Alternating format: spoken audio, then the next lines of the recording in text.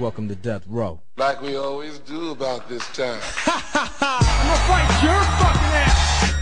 You're playing touch butt with that dork in the park. There's a little snake in the grass. Hey, I'm not surprised, motherfuckers. No fucking Jesus, people. I'd like to take this chance to apologize to absolutely nobody. Hey, pussy, are you still there? I'm back. Who the fuck is that guy? Break out the red panties. We're rich, baby. I would like to introduce...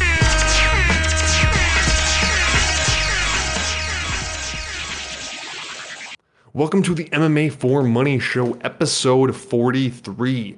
In this show, we are going to review the amazing fight card that was UFC on ESPN 12, Poirier vs. Hooker.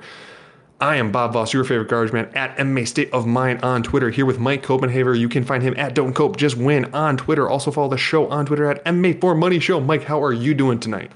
I'm doing absolutely amazing, man. After last weekend's UFC and all the wars that went on and that main event, it was just absolutely amazing. Going 2-0 for you guys and cashing one of the bigger underdogs on the card that no one had real faith in besides Bob and I. It was just an amazing and just stoked to be here.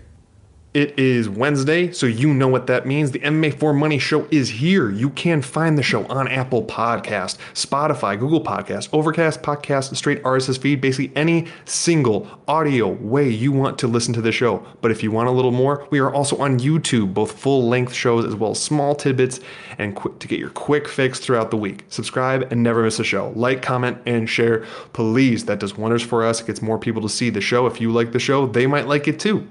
Well, we're going to go right into UFC on ESPN 12, Poirier versus Hooker. A very interesting night, a lot of third round finishes, oddly enough, and an amazing main event. I'm going to throw right to Mike for the first fight of the card because I actually missed this fight and wasn't sure where to go on it, but Mike was heavy on who eventually became the winner. Jordan Griffin was a minus 105 pick'em, well, slight underdog versus Yosef Zalal, who was minus 115. Zalal got that decision win. Mike, break down that first fight of the night for me. Yeah, man. I even spoke with Bob a little bit after the show, or it was later in our fight discussion during the week of who we would bet. I brought up Zalal as a pick. I really liked his one of his performances in either it was RFA or LFA. I can't remember exactly, but it was a 3-round war that a wrestling based dude. That's names I can't think of right now. They just fought a 3-round war, and Zalal really showed a lot of heart and grit going through all 3 rounds. Every time he was taken down, he got back up and into a better position. He showed off he has this high guillotine that he likes, and he just is impressive. But this fight was not an easy.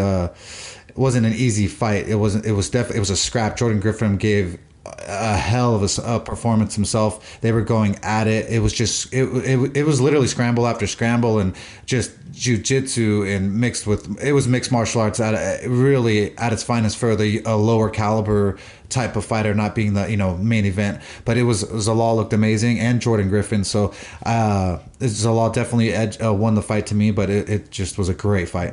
Next up, the UFC had Jin Yu Frey, who was at plus 140 underdog versus the 20-year-old Kay Hansen, minus 160. Kay Hansen got that third round triangle armbar.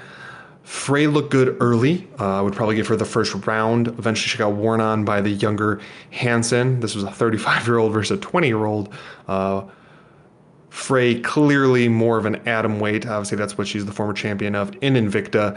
Got outsized late, and the outspoken Hansen pulls it off. If I recall correctly, even got a little shout out from Ronda Rousey after that fight, so I guess kudos to her.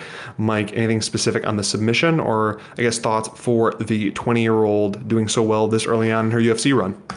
Yeah, I mean, the fight was actually a pretty good performance. It was more of a striker versus a grappler, and it was a little bit back and forth, but the armbar was smooth. Frey's pretty not scrawny, she's just thin, and once you get that armbar locked in deep on someone who knows what they're doing, they just flex their hips upward and wrench down up on that arm with the thumb up in the sky, and you're gonna die with that arm. So she It was a good fight for the two of them, and it was a little bit better than I thought it was going to be.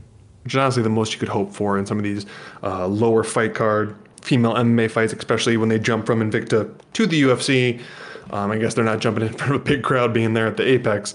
But next up, this is going to happen several times on both this fight card as well as fights going forward, where there's these last-minute replacements of guys where either a corner or they or someone they came in close contact with have tested positive for COVID, so they got pulled off the card. This next one, actually a couple times in this card, but next up, Takashi Sato was a minus 135 favorite versus Ramiz Brahima, who was plus 115, but there's a late replacement of Jason Witt, and although some late replacements did pretty well on this card, this was not one of those times. Sato landed some vicious power and finished off with ground and pound in the first round.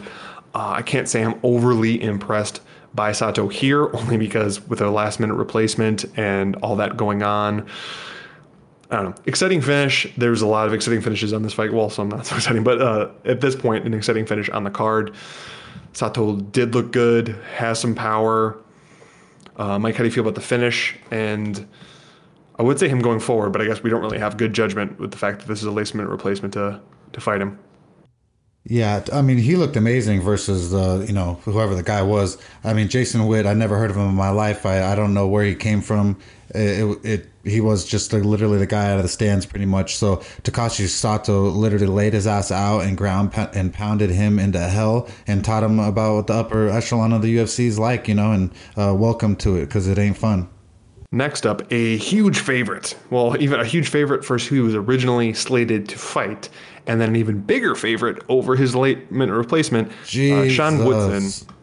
Jesus, Rosa, I'm sorry for all the disrespect that I said about you. Oh, we threw some shade on Rosa. We weren't the only ones, okay? We weren't the only ones throwing shade there. Hey, I'm at least got balls enough to say I'm going to say sorry, bro. I'm going to apologize. I thought you had no fucking chance ever. Literally, dude, but you fucking proved me wrong. You looked absolutely amazing. He came with hands that I've never seen and a determination that I've never seen, dude. And I mean, even his jiu-jitsu scrambles were good. I mean, it was it was a fight, but I mean, Julian Erosa, he ended up being the guy that went to the peak and stayed up there faster. And I'm still in fucking shock, dude. Oh, dude, it is crazy. I just wanted a quick double check because we had said that Woodson was a decent sized favorite. He was minus 245 against his original opponent, Kyle Nelson. Once Erosa got slated in there, that closed at Woodson was a minus 500 favorite against Erosa. So Erosa was a plus 400 dog. It's crazy. And I'll give it to Woodson early. He was landing. His boxing was looking real good. He didn't want to throw kicks to get taken down. But as the fight got further and further along, you saw Erosa willing to take a few punches to get into that range and both put power on him, throw the leg kicks, and be able to grapple up quite a bit. And in the later goings, Woodson was starting to gas a little bit. Erosa just kept coming relentlessly, and then he got that third round Darce choke. Pretty amazing transition, in my opinion. Mike, any further take on the submission itself? I mean, this was not the only third round submission we got on this fight card, but I don't know. I think this one may have been my favorite. What do you think? Oh man, this was one of the most shocking for me. Because I wasn't expecting him to do what he fucking did, dude.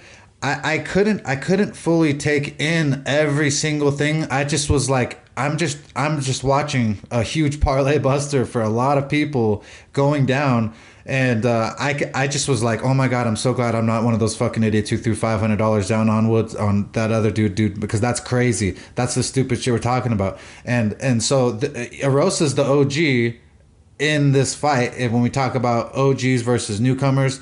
Technically, Erosa had more experience. I should have backed him in that sense. I fucking thought the other dude was the real deal.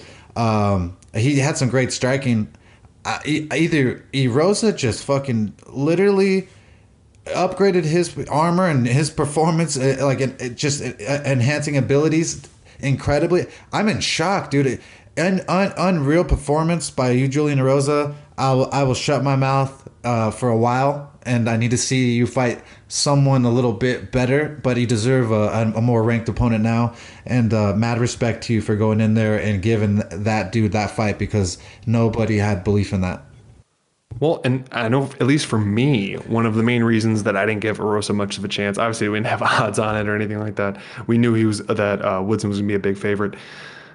Arosa, I thought he had a suspect chin, and I assumed someone that was that well-versed in striking and was going to be able to throw a constant jab up the pipe would eventually be able to wear down the damage enough and get a follow-up and get a finish. And he was landing on Arosa well. And like you said, I don't know what the deal was. I mean, this was a very last-minute fight. And so coming off the couch, I don't know if he just wasn't broken down as much from a training camp or what, but he took power that... Obviously, I don't know tons about Woodson's power because it has been overly tested against like elite guys, but just sheer volume, I thought he'd have it. And man, Arosa was just taking it, moving forward. I mean, he kind of got wobbly a few times, but just powered through. It was impressive, man. It was, man. I'd never seen him have a chin like that and be willing to take those shots. I don't know. Like I said, I don't know if he's seen a sports psychologist or whatever changed that made him more aggressive and not care about taking a few to get in there. But I believe he hit him with a bunch of body shots too that was wearing down his gas tank, and there was a great, obviously great plan, great game plan by his corner. And if there wasn't so many good performances on this card, we'd be talking about it even more. But I don't even know. Did he even get a fight? Did he get a bonus? I don't believe so, but I'll check. I don't think he did either, and so which is kind of crazy in the sense of it was an incredible fucking performance at Julian Erosa. Next up, Tanner Boser was a -105 versus Felipe Lins -115, and we have minor notes for these shows. We do just little brief stuff like who won, how'd they win, stuff like that, and then we go off on our tangents. This is one of the first times, and Mike could attest to this because I always send him over the notes. I am in all bold, Boser by first round KO, TKO punches. The guy that I never thought would have the power to be able to put some out. The guy that consistently at heavyweight goes to decision over and over again. Gets a first round finish over Jeremy Lins, who took power from Arlovsky for an entire fight and others and just laid the dude out. And not only laid him out, he rocked him hard. And as soon as he started to stumble to the side, landed again, then again, did a back fist to the ground on the guy once he fell. Like I think it was Cruz who counted it out. He had 8 unanswered shots after he landed the one that initially rocked him. Like, it was crazy. And obviously he has mullet for days, and I guess that's all I gotta say about it. Like, I'm just still kind of utterly shocked that not only did he get a finish, but I was thinking maybe like a third round finish, kind of maybe tires out Lins a little bit and has a chance and like just tires him out and like volume and all that crazy jazz. The fact that he put him out, I almost can't handle myself. Mike, how do you feel about this? Well, I wish it was the lone heavyweight fight when we get to the other one, but the first heavyweight fight of the night. Oh man, well I was talking before this fight happened to one of my best friends, and I always he says, oh, who do you think's gonna win this fight? And I said, dude, these are bigger boys, dude, and these I don't bet on these type of fights often because guys that are so big, they hit you one time and the damage is so incredible that they can knock you out or down or daze you, and then it's a combo after that and you're done shortly. Every other weight class, they have they can take a little bit more punishment than these guys, and so Boser, holy shit, dude. I mean, like you said, a guy that goes a decision machine, and when he does win, I did not expect him to be slamming TKO KO in the first round, especially versus Lins, who's really well trained. But congrats to him, and your mullet looked killer, dude. And quickly going over those bonus awards, fight of the night was Poirier versus Hooker, obviously. Performance of the night was Kay Hansen and Julian Erosa. So Julian Erosa got himself a $50K bonus, so that's a nice little thing to be able to sprinkle on the he deserved 14 and 14 that he got earlier in the night. So dude, just like, he deserves it. Oh man, he quadrupled his pay. So good, dude, on him. Dude, my brother, he was 8,000 to show, 8,000 to win. Then he was fight of the night, and then he was knockout of the night, and so he went from 16,000 to I believe it was $66,000 on the paycheck. Obviously, it still doesn't mean like for the punishment he took with J Rock. If you guys go back and watch that fight, War Machine versus J Rock, on Tough Finale season 6. It was, or even better yet, go back to our show where we talk about it and watch it at the same time, and you'll get Mike's background over the whole scenario. Yeah, because there was a great scenario with me and J-Rock's brother-in-law, and we almost got into ourselves in the stands while the fight was going on. But either way, not even being biased on that, that was one of the best fights I've ever seen in my life, in person, on TV, period. And so, yeah. Speaking of bonuses, I mean, I know any newer fans might not know this, but I know we're consistently at 50K for of the night bonuses, and yes, technically you can win 100,000 if you get like a knockout and fight of the night combination there. Well, I guess it's performance, not just knockout or submission, either way. They used to have kind of a sliding scale for fights of the night. It kind of just depends how well the ticket sold, how they felt on that night, and how much they wanted to boost it. Like on a fight night, you might only have 30K. On a pay-per-view, it might be 40, 50, 60. I'm not 100% on the number, but I'm pretty sure for the UFC 129 one, it was Shields versus GSP. I want to say it was 100K on those nights, on that night, because of like people goading Dana in the pre-fight meeting. But like they were a little bit everywhere, and they just decided to two things. One, make them always 50K, and then two, they got rid of the knockout of the night, submission of the night, and just switched to performance of the night. So, because even though they said, well, sometimes there's not submission or whatever of the night, it's like, that's fantastic. But there wasn't even performance bonuses at some points. Like it was just like that was all just the locker room stuff. It was literally like the mob. They were like, oh, Dana and the boys came in there and were like, we like that knockout. Here's 25 grand.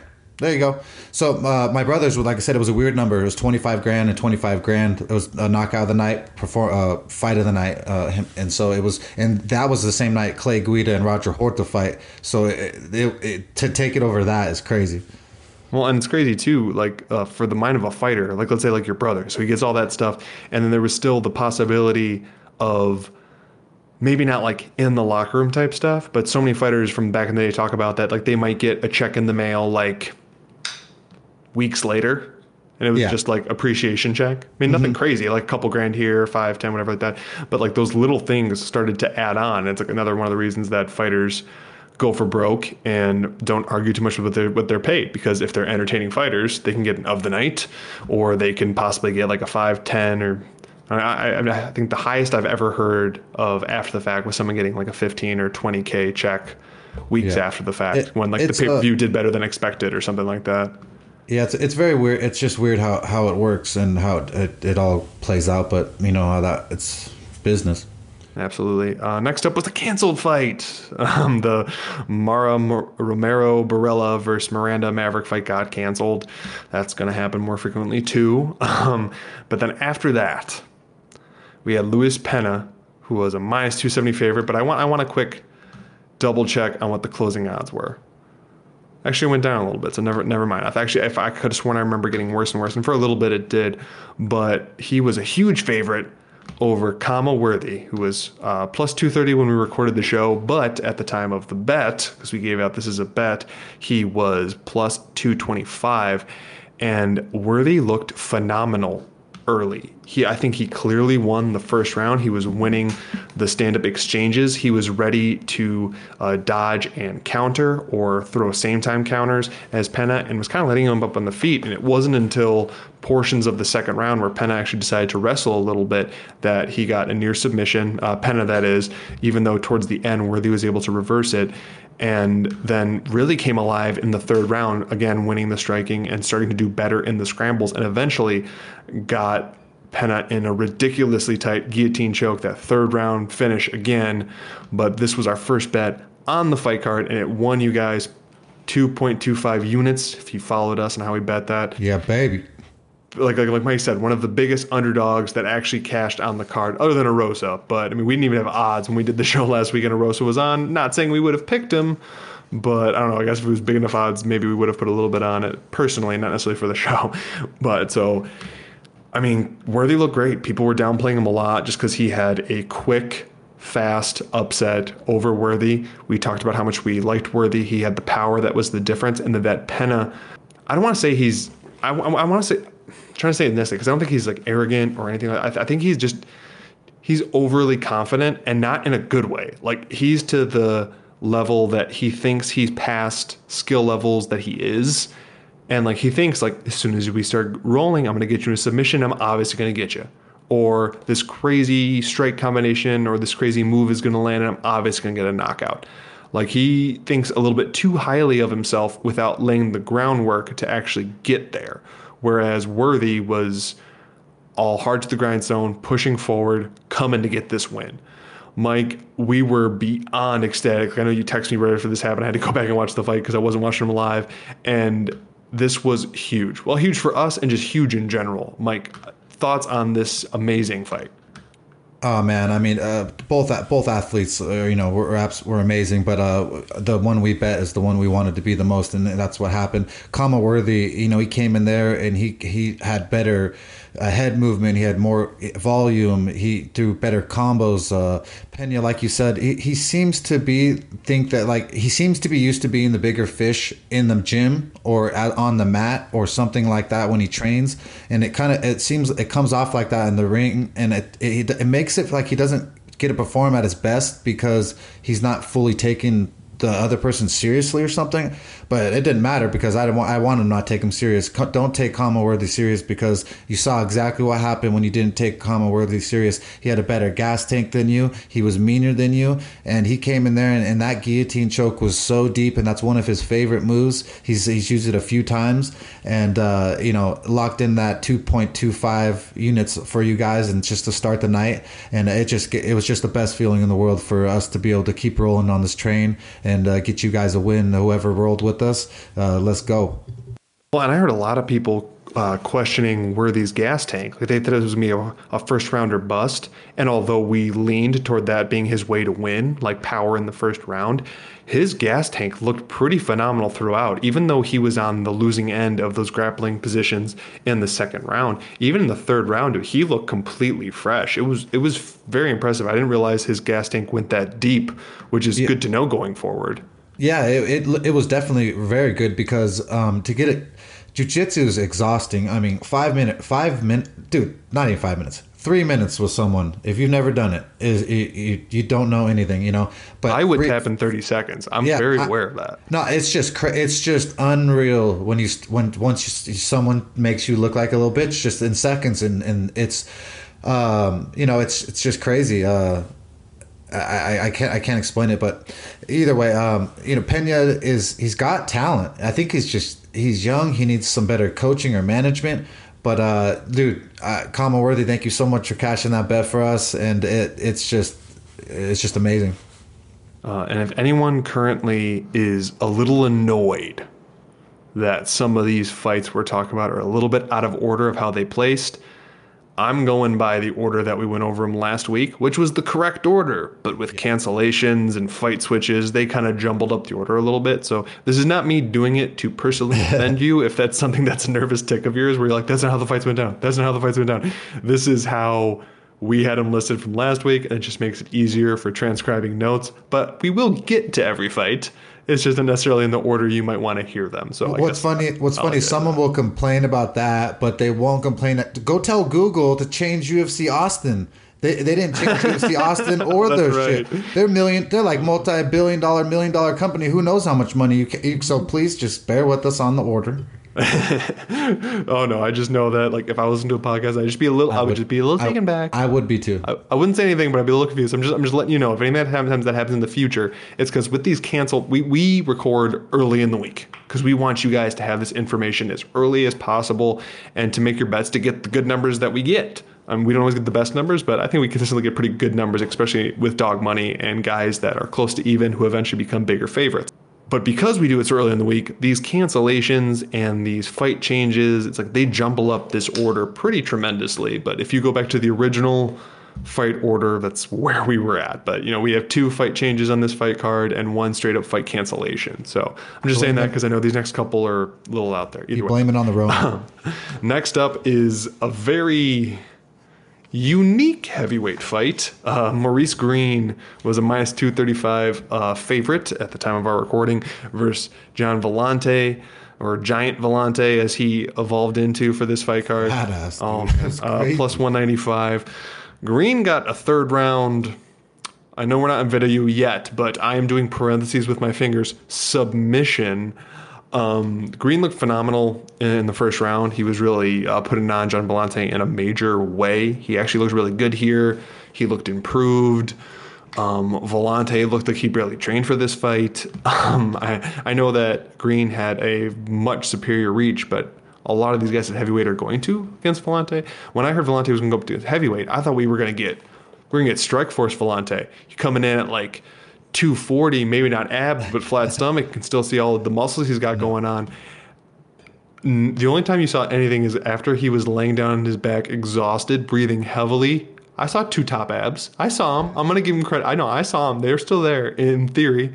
And my favorite meme that's gone around is, pre-quarantine, post-quarantine of Vellante last time he fought at 205 on the weigh-ins, and this time it's, oh man, it's bad. I even remember in the commentary my favorite moment, and because I said something even verbally out loud by myself after it happened, was they were talking about Vellante being 255, and I believe it was Bisping talked about, and a lot of that weight, because they were talking about his kicks, are in his thighs. I'm like, or his gut, which was like hanging out like crazy. Bisping's funny. That's why I thought we were going to, because I do think that Vellante is a big enough size guy that he can do heavyweight, but he's got to be a 240 in shape heavyweight, not 255 like in one more fight pushing the heavyweight limit type fight. But I guess I'm breaking that down too much. It was still a close fight. It was still a close fight because it was more even in the second round. And then honestly, Vellante was likely down 2, but it all depended on how that middle round went. And he got a dominant position on top against Maurice Green, was landing down some power. And I don't know if it clicked in his head that he wasn't going to have enough power to put him away. But then he basically he didn't give up a submission because I know that I'm a little bit more of a novice on the grappling side, but that was not tight enough of any semblance to make someone tap, in my opinion, other than the fact that Vellante was just that utterly exhausted and laying on top of him. And then as soon as he tapped out, he laid on his back. And like I said, breathed heavily, and you saw his 2 top abs. They were there.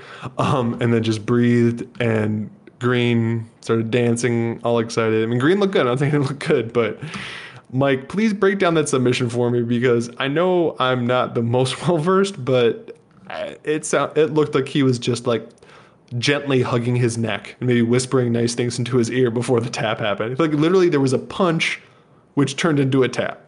Yeah. First off, shout out to MMA Gangster for his, he actually picked round 2, round 3 submission. I believe it was. It was a submission. Submission. It was submission round 3, I believe, is what. I think it was just round 3. I think it was just the round. It was round 3. Yeah. Yeah. Okay, so it was just round 3. He bet round 2 and round 3. So he threw I think it was a unit on both. I think it was a half unit, but it was plus 600. Okay, that's what it was. Okay, something like that. All right, so we not only hit our bets, but he hit one of his bets, his first bet back in a while. So go shout out to MMA Gangster on Twitter. We missed him, man. He hits. He's amazing. His prop hits are ridiculous. It's ridiculous. You don't realize how much you miss them until they're gone. Bro, he's been gone for a while, and he hits right away, man. It was incredible. And one that I thought it was done, dude. No disrespect to my boy, but once Vellante got on top, I was like, man, we lost it. Oh, totally. And so shout out to you, MMA Gangster. I appreciate you. Go to the MMAforMoney.com. He has an article that he writes for free, gives you a pick for free. He's one of the best freaking professional gamblers there is. Oh no, dude, he is amazing. We've gone over on this show before that I don't typically bet props, meaning me come up with the prop and bet it, because it's not a forte of mine. I have given out prop bets that have cashed in the past. It's very rare when Bob. It's very rare I give them out because I'm not confident in them. Because what's crazy is though he's not confident in them and then they hit.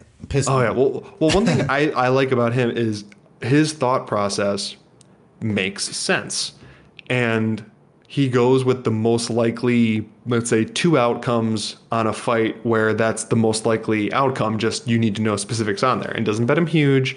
And all you need since there's such huge odds, you just need to hit 1 out of 3 or 4 a night, or one or two out of every two events, and you still end up big. Like, he's hit some huge numbers in the past. He's really good at managing a bankroll and not flicking too much money on certain things. So, like I said, shout out to MMA Gangster. Go follow him, and he's free, dude. He's great advice. You got plenty of free content on there. Next up, in the co-main event, obviously it wasn't the original co-main event. There was another cancellation, although that was quite a while ago. That was going to be Aspen Ladd versus Sarah McMahon. But here we had Mickey Gall, was a plus 255 underdog, against the girlfriend corner man himself, Mike Perry, who was minus 310. I think it was minus 300 at actual fight time. Perry wins the decision, 29-28 across the board. Clear win for him. He just had too much power, too much control. Even on the ground for Mickey, had his back at the end of the first, I believe. Full mount at the end of the third. He's the better athlete. He has pretty much the only thing where it's close. And I mean like close. Everything else is by far in Perry's, in his category. The only thing that's close is straight jiu-jitsu. Not wrestling, straight jiu-jitsu. And if you have everything else in the category and you're not like a grappling savant, you're going to get beat. And he got beat. And I'm happy to hear that Perry's going to be looking for like an actual camp to go to in Florida. But I mean, I guess kudos to him. He saved a buttload of money not having any corners and anything like that. And according from his post-fight thing, that's a good thing to save some money because he owes the government a pretty penny.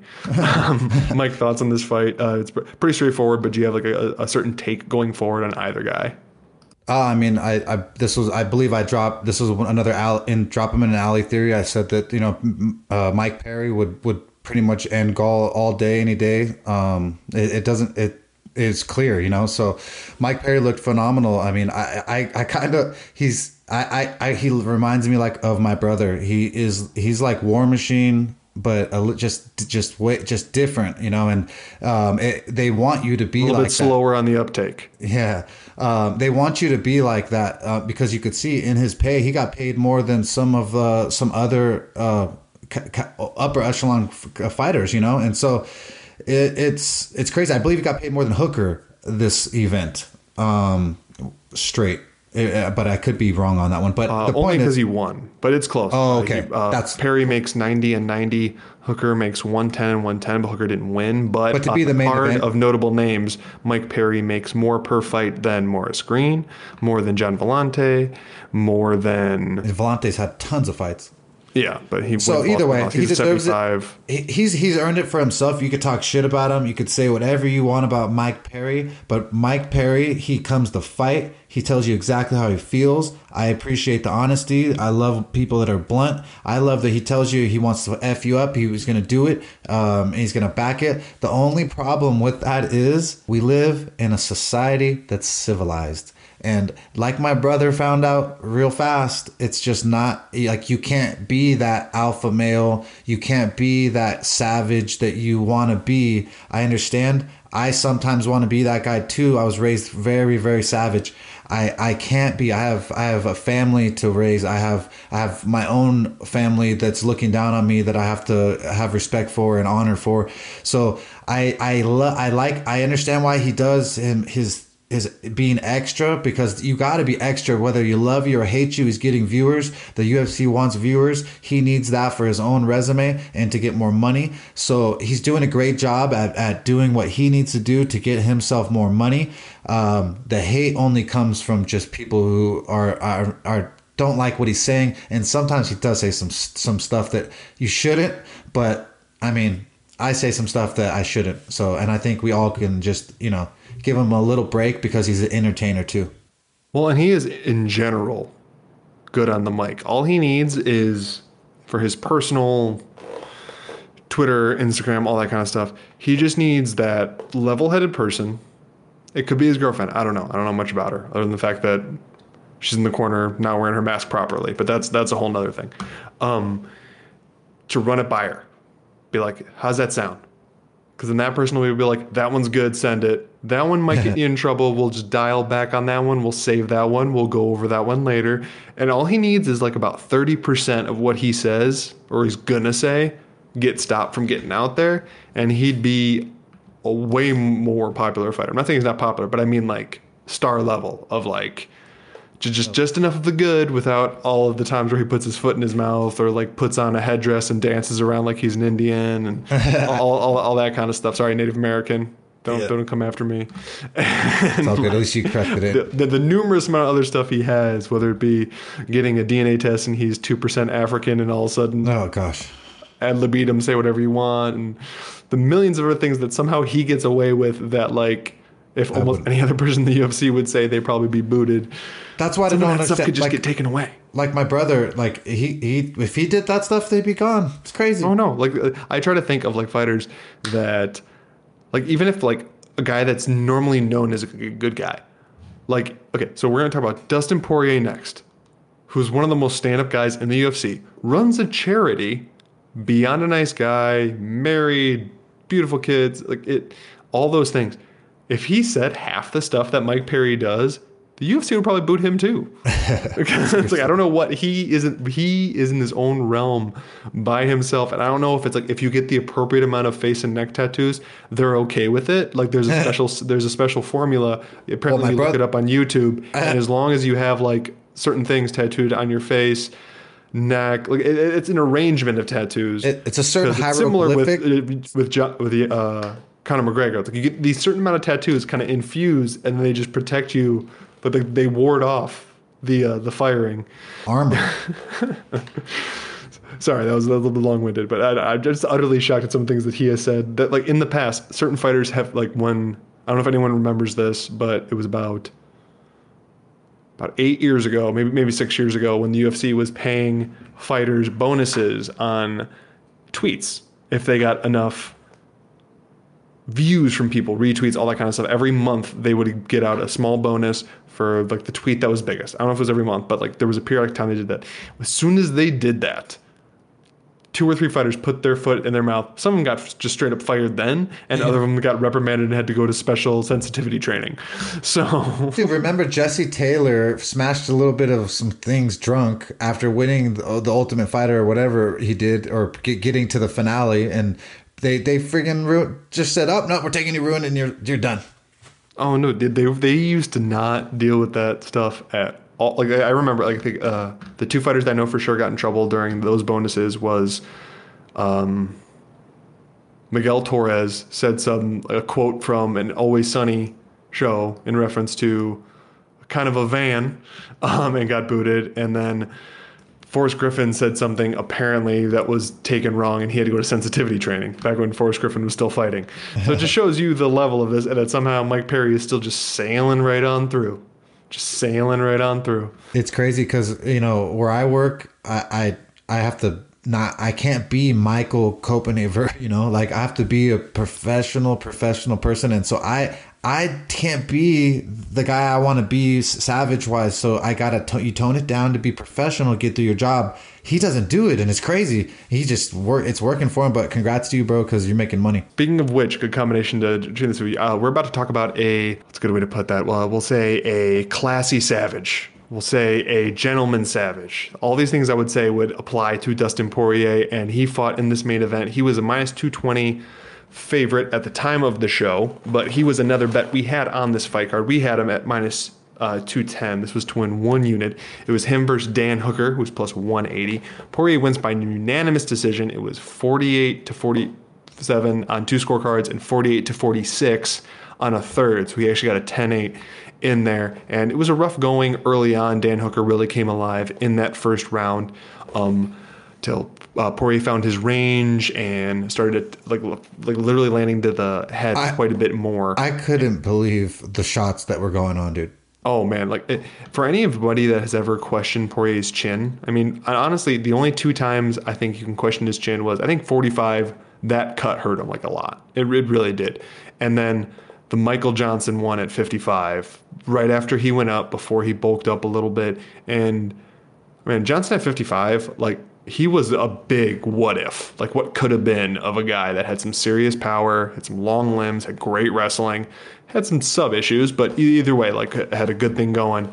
But man, Poirier took some serious shots, and all he did was like after each one, he would recompose himself and push forward. And he always kept pushing forward. And because he kept pushing forward, Hooker kept backing down. It's the same thing that Barboza did to Hooker. The only thing I think that we called wrong on this fight, I think there was only one thing we called wrong. We thought that Poirier was going to hit the body a lot more like Barboza did. He did everything that Barboza did except that. He pushed forward. He made Hooker pay for every shot. He put on the power. He was willing to take one to give one because he knew he was hitting harder, similar to when he fought Holloway, because that's another fight we compared it to. As long as he hits harder over the long run, he's going to slow Hooker down. And he did. You can see the breakdown of the striking scores that they gave for it, where it was close but clear to Hooker in the first and the second in terms of strikes. In the fourth and the fifth, in the third and the fourth, you saw Poirier come alive with strikes, all carrying the same amount of power. And then you just saw Hooker just slow down more and more and more. And then especially the end of the fight was just so dominant for Poirier that like really stamped it out. But man, that was such a good fight. And yes, won you guys another unit. We were +3. We went 2-0 plus 3.25 units on the night. Free bets for you. Mike, talk about this fight of the year candidate type main event that we had this past Saturday night. Dude, holy shit, man. This fight was absolutely incredible. I was shitting bricks the first round or two because Dan Hooker really, really looked so much. I mean, he's always looked pretty good, but his chin, man, I definitely never thought he had a chin like he showed this last weekend. I would have probably... If you would have told me he ate as many shots as he did from Dustin the Diamond Poirier and still stood... if you would have said he was going to get hit 5 times from Dustin, I would have said he's done knocked out. And he ate so many, and he gave so many punishing blows out himself. He had Dustin Diamond Poirier badly rocked by a knee that came up like 6 feet high. I mean, the height that he can reach his knee is absolutely incredible. Dustin talked about it in his post-fight interview. That's the only time he was in danger. It was like the knees that came so high rocked him and wobbled him. But this fight was one of the best fights that I've ever seen, that I've ever bet on.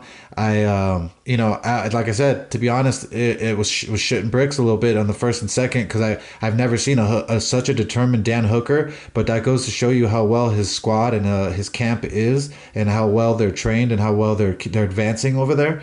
And it was just incredible to watch Dan Hooker perform that night too. So I hope that he's super proud of himself for giving us fans that fight. There's nothing to be ashamed to not have the gas in the championship rounds. Thank God it was 5 rounds, and we had Dustin Diamond Poirier for 5 rounds, because if it was 3 rounds, I lost you 2.1 units, and we have a whole different story. And so Dustin Diamond Poirier is a stellar athlete. He's a wonderful gentleman, and I hope that charity auction goes for his fight shorts. I hope it reaches a fantastic number for the charity that he chooses to donate to. I mean, he's a wonderful father too, and that's the first thing he said he wanted to do was go see his little girl.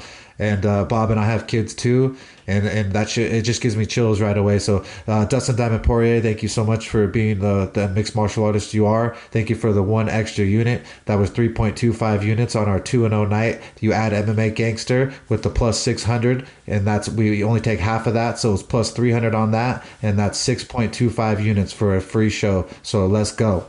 Yes, it was a fantastic main event. Really, the only thing I really worry about, sorry about that, Hooker going forward, is he has now had over his last, I don't have the exact up in front of me, but over the last, it's like 5 fights, he's had 3 hellacious wars. Like if you're going back to the Barboza fight, so the Barboza fight, the Felder fight, and this one, for someone who's so young and who shows so much promise, he's getting hurt, man. And battered. I just worry about it because like this is a lot of fights in a row to have that happen. Obviously, I know they weren't 1, 2, 3, but that's a lot of damage taken in 18 months. The CTE is tremendous, dude. And you can see it start to wear on him at the tail end. Like, I mean, don't get me wrong, I think he has gas for 5. I think he had better gas against Felder, but I don't think he took this amount of damage versus Felder or had to throw this much to try to keep Poirier off of him. So obviously that adds up. But I don't know. I just tend to worry, and I know I believe I said it after the Barbosa fight of you worry about those kind of fights just taking it out of a fighter and them not being the same. He's kind of shown that he's resilient, but I don't know. The more of these that happen, the more you start to worry. As much as Poirier, and he got hit a lot in this fight. I'm not saying Poirier didn't. This one was rough for Poirier too.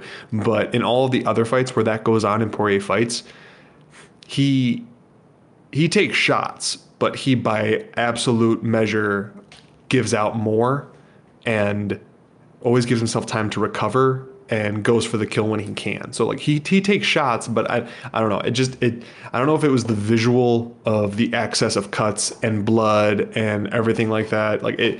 I just think Hooker looked a lot worse at the end. And yes, obviously I know cuts and that do a big thing for that, but I just worry about him going forward. But I don't know. I guess before I pity him too much, do you have an idea of where you would like to see Dustin Poirier after this? Obviously, they're planning on doing Gaethje versus Khabib in the fall. But who would you like to see Poirier fight, assuming that he has to fight one more before he gets that title shot?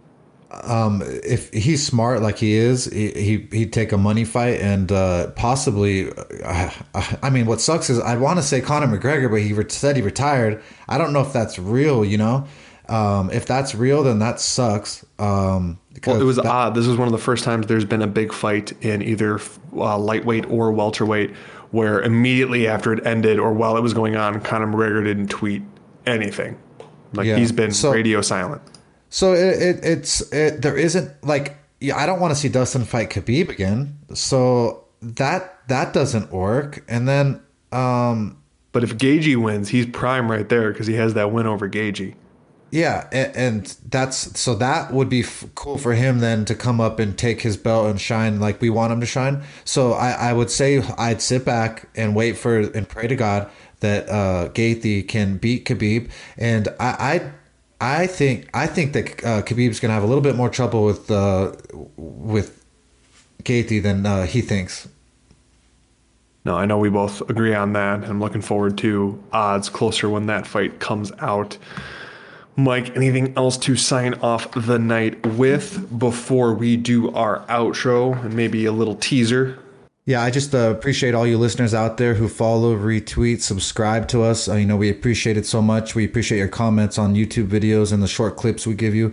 We've been working our tails off trying to get you guys get us and ourselves to the upper echelon of podcasting and even live periscoping, live streaming, live everything. So we're working on that, and that's coming soon. So just keep rolling with the MMA for Money team. Go to MMAforMoney.com. Get yourself a NASCAR package from Prime.